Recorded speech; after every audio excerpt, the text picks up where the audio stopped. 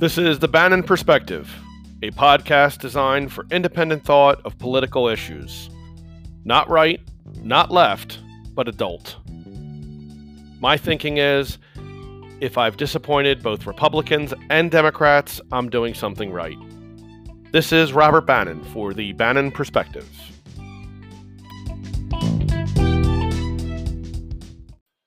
Hello, this is Robert Bannon. Today is July 1st, and yesterday the Pennsylvania Supreme Court vacated the conviction of Bill Cosby. Let me say at the onset that I believe Bill Cosby is guilty of the crimes for which he was charged. That was never really the question on this appeal. Like most appeals, it's not based on actual guilt or innocence, but rather, was the conviction properly obtained? And in this case, I've gone on record many times and said that the case against Bill Cosby had a major flaw, and that was that Bill Cosby had an immunity agreement. There's no question about that. The former DA, Bruce Castor, testified. There was no question. He said he granted Bill Cosby immunity. He did it for the sole purpose that he did not believe that a criminal case could be won. And he did it so that Andrea Constand would be able to pursue Bill Cosby civilly and to take away Bill Cosby's right to plead the fifth. He granted immunity. Now, why is this relevant? This is relevant for a big reason. If Bill Cosby was sued without these charges resolved, he could, in a civil deposition, plead the fifth. Because the immunity was given, he no longer had that right because he wasn't at risk of criminal prosecution. So he couldn't claim the fifth in a civil proceeding. Bruce Castor was unequivocal. He made it very clear during the Cosby trial that that was his intent. His intent was to allow Andrea Constand the ability of pursuing Bill Cosby civilly. That was his intent. Now, some people in the media are incorrectly reporting that Bruce Castor granted immunity to, quote, hear his side of the story. That had nothing to do with it. All right. He was granted immunity for one reason only, and it was to take away his Fifth Amendment right against self-incrimination, or to be able to use that in a civil trial. This was not a close call. Now, I have also believed that the district attorney who prosecuted Cosby, Mr. Steele, knew all along this case was not winnable, maybe to a jury, especially in the Me Too movement era. But I don't think he ever believed that it would stand up on appeal. And yesterday, Mr. Steele issued a statement to clarify that, the ruling from the Supreme Court has nothing to do with his actual, guilt or innocence, but rather procedural issues. To that, he's right. And he did not defend or argue his position that there wasn't an immunity agreement. There was a lot of talk, especially during the oral argument for the appeal, that Bill Cosby, that the decision by the former district attorney wasn't binding on a subsequent district attorney. That's ludicrous. The court found it to be ludicrous. When you're acting as an agent of the state, it's the state that's granting immunity, not the DA personally. So, of course, it's binding. This is a victory for the rule of law. And despite the fact that Bill Cosby, in my mind, deserves to be in prison, his conviction being vacated is a victory for the rule of law. When you convict the guilty, when you cheat to convict the guilty, you make it easier to cheat to convict the innocent. Also, You either have a Fifth Amendment right or you don't. You cannot say that, yes, you have a Fifth Amendment right against self-incrimination, but this is Bill Cosby. Just like he doesn't deserve special treatment favorably, he doesn't deserve special treatment unfavorably. You can't break the rules because it's Bill Cosby. You can't break the rules because the crime alleged is sexual assault or rape or whatever that particular case may be. Murderers get Fifth Amendment protections. Rapists get Fifth Amendment protections. Kidnappers get it. Either we have it or we don't. And in this case, there was no question Bill Cosby was denied his Fifth Amendment privilege because the state, through Bruce Castor, the district attorney, the state said, Mr. Bill Cosby, we are not going after you criminally. And that's exactly why when Bill Cosby sat for a civil deposition, he had no right to invoke his Fifth Amendment privilege. He had to answer questions, and he did. He gave incriminating statements.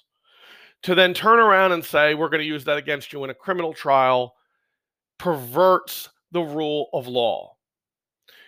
I agree with many people who believe that this is a travesty, and it is, but it was a travesty that the Commonwealth of Pennsylvania brought upon itself. Now, whether you agree or disagree with what Bruce Castor did, that's besides the point. That's what he did. So there are many people out there who say Bill Cosby deserves to be in prison. And I agree with them. There are many people out there that say that that the conviction being vacated was the wrong decision. I think people who think that are doing it from an emotional standpoint and aren't looking at the black and white rule of law, which is what you need to do. Justice is blind. So if you support Bill Cosby, or excuse me, if you support the position that Bill Cosby should be in prison and therefore his conviction being vacated is wrong, you're not looking at the big picture. Likewise, there are many who are supportive of Bill Cosby and are looking at this as a vindication. That's not what it is. I think everybody who looks at the evidence objectively believes Bill Cosby committed the crimes for which he was charged. But that, again, was never really the issue here. And why is this so important? I could say that it's important because of the rule of law. I have. I could also say that it's important because if you cheat to convict the guilty, you make it easier to convict the innocent. And I have. But ultimately, if this conviction was allowed to stand, it eviscerates immunity agreements. And the ability for the state to enter into an immunity agreement is paramount. Without immunity agreements, there are people who would never testify. And I'll give you an example. Low-level drug dealer gets nabbed. And the state says, we want your dealer's name, we want all your connections, they want information. They're never going to get information unless they grant immunity. And the state has to make a decision, do we want this guy or do we want the bigger fish? And in the interest of justice, they decide, I'm going to grant immunity to the low-level drug dealer so I can get the bigger fish. Maybe they have the information they need, but they need admissible evidence. They need testimony. So they want this guy to testify. And the only way he's going to do it is with immunity. So you give it to him. If this decision by the Supreme Court of Pennsylvania wasn't what it was, people would be less likely to enter into immunity agreements because how would they be able to trust the system?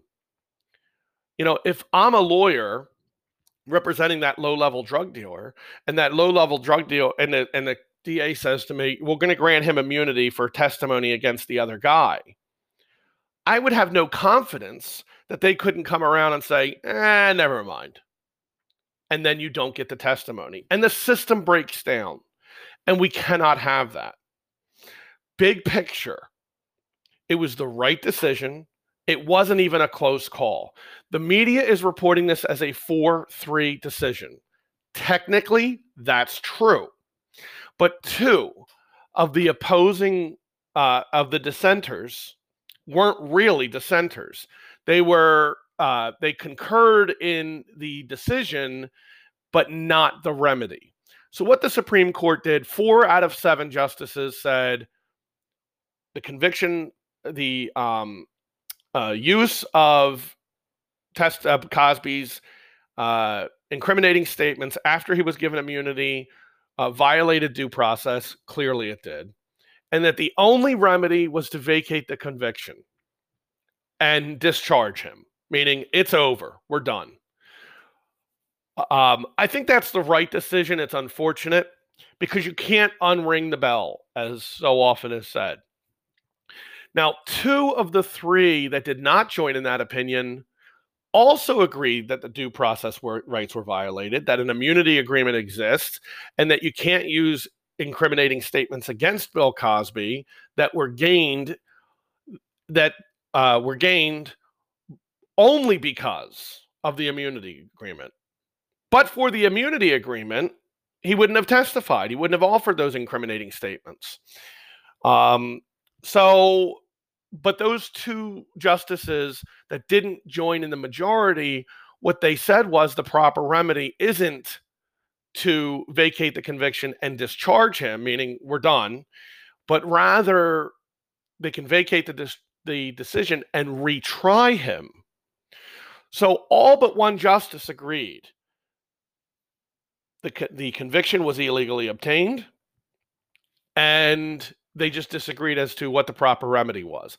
Only one justice actually disagreed that the Bill Cosby had an immunity agreement that was enforceable and that his due process rights were violated. The lone dissenter, who's actually a justice who's retiring this year, former Chief Justice actually of the Pennsylvania Supreme Court, what he said was that there was an immunity agreement, but that it was not binding on a future DA. The logic there defies me.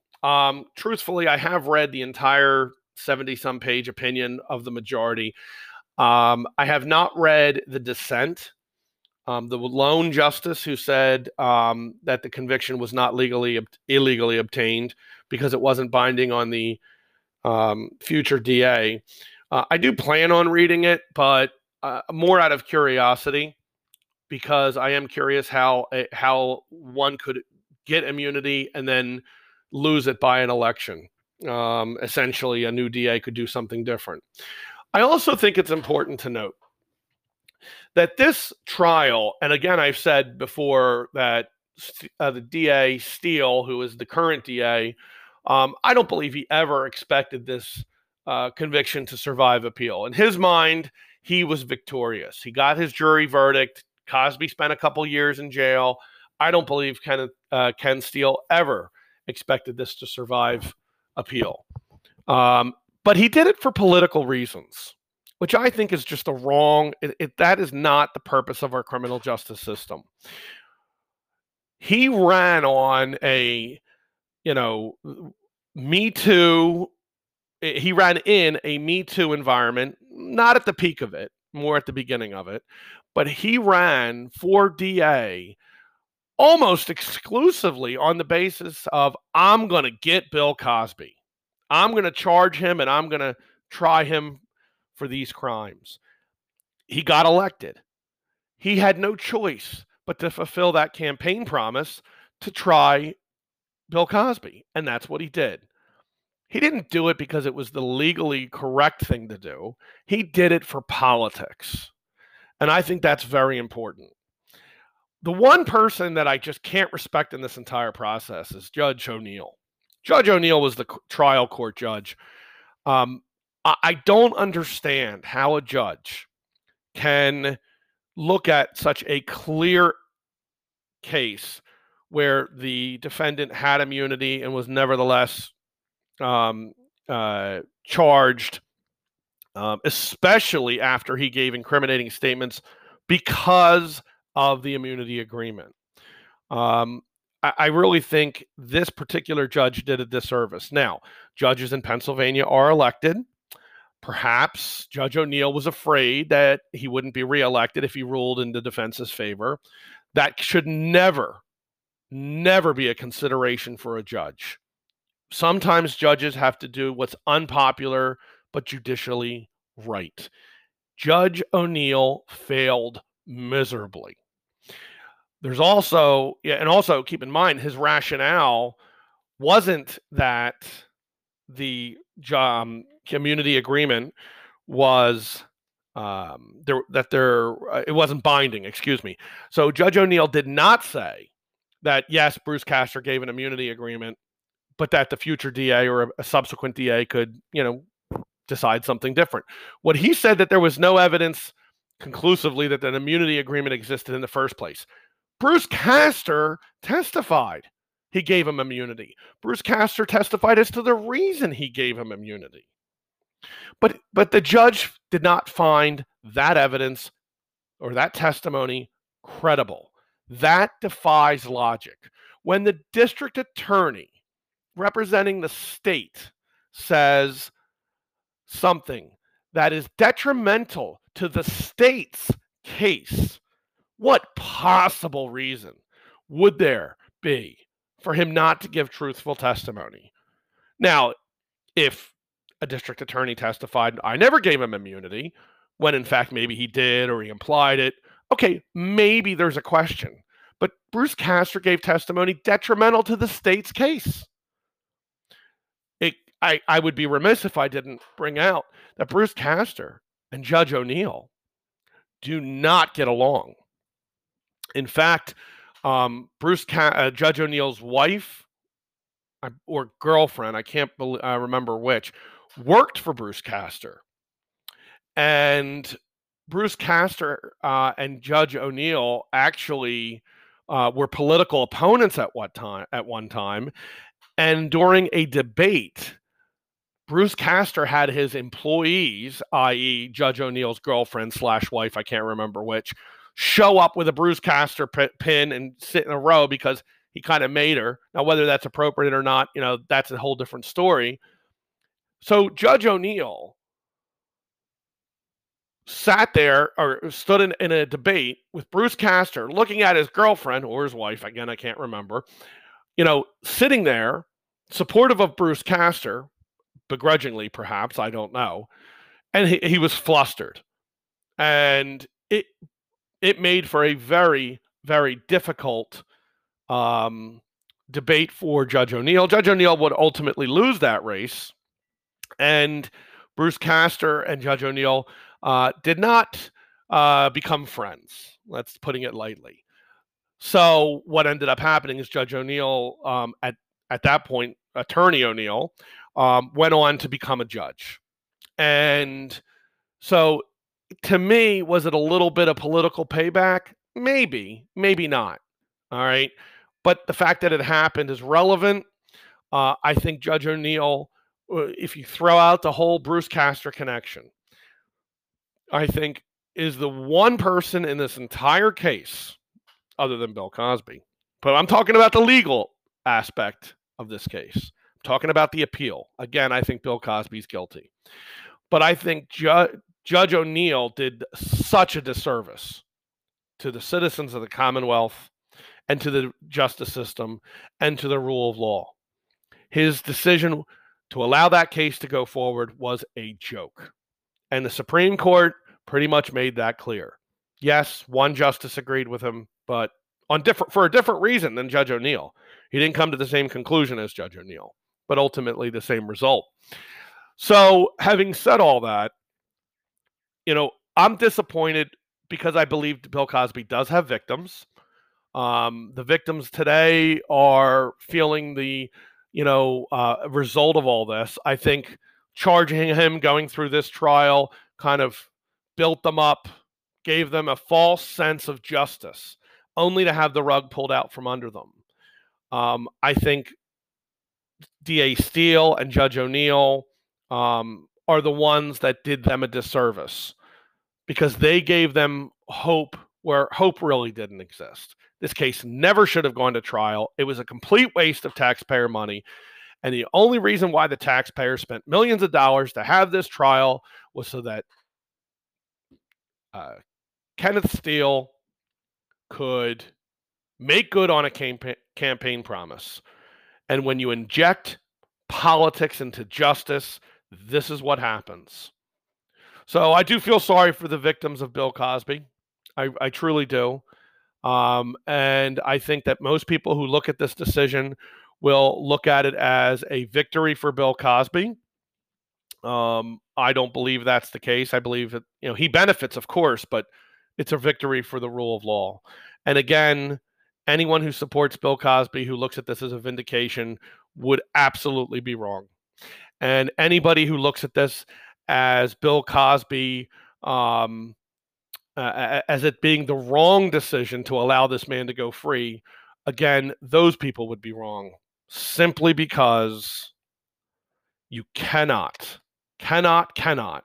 break the rules, even if it's to convict the guilty, because ultimately it makes it easier to convict the innocent.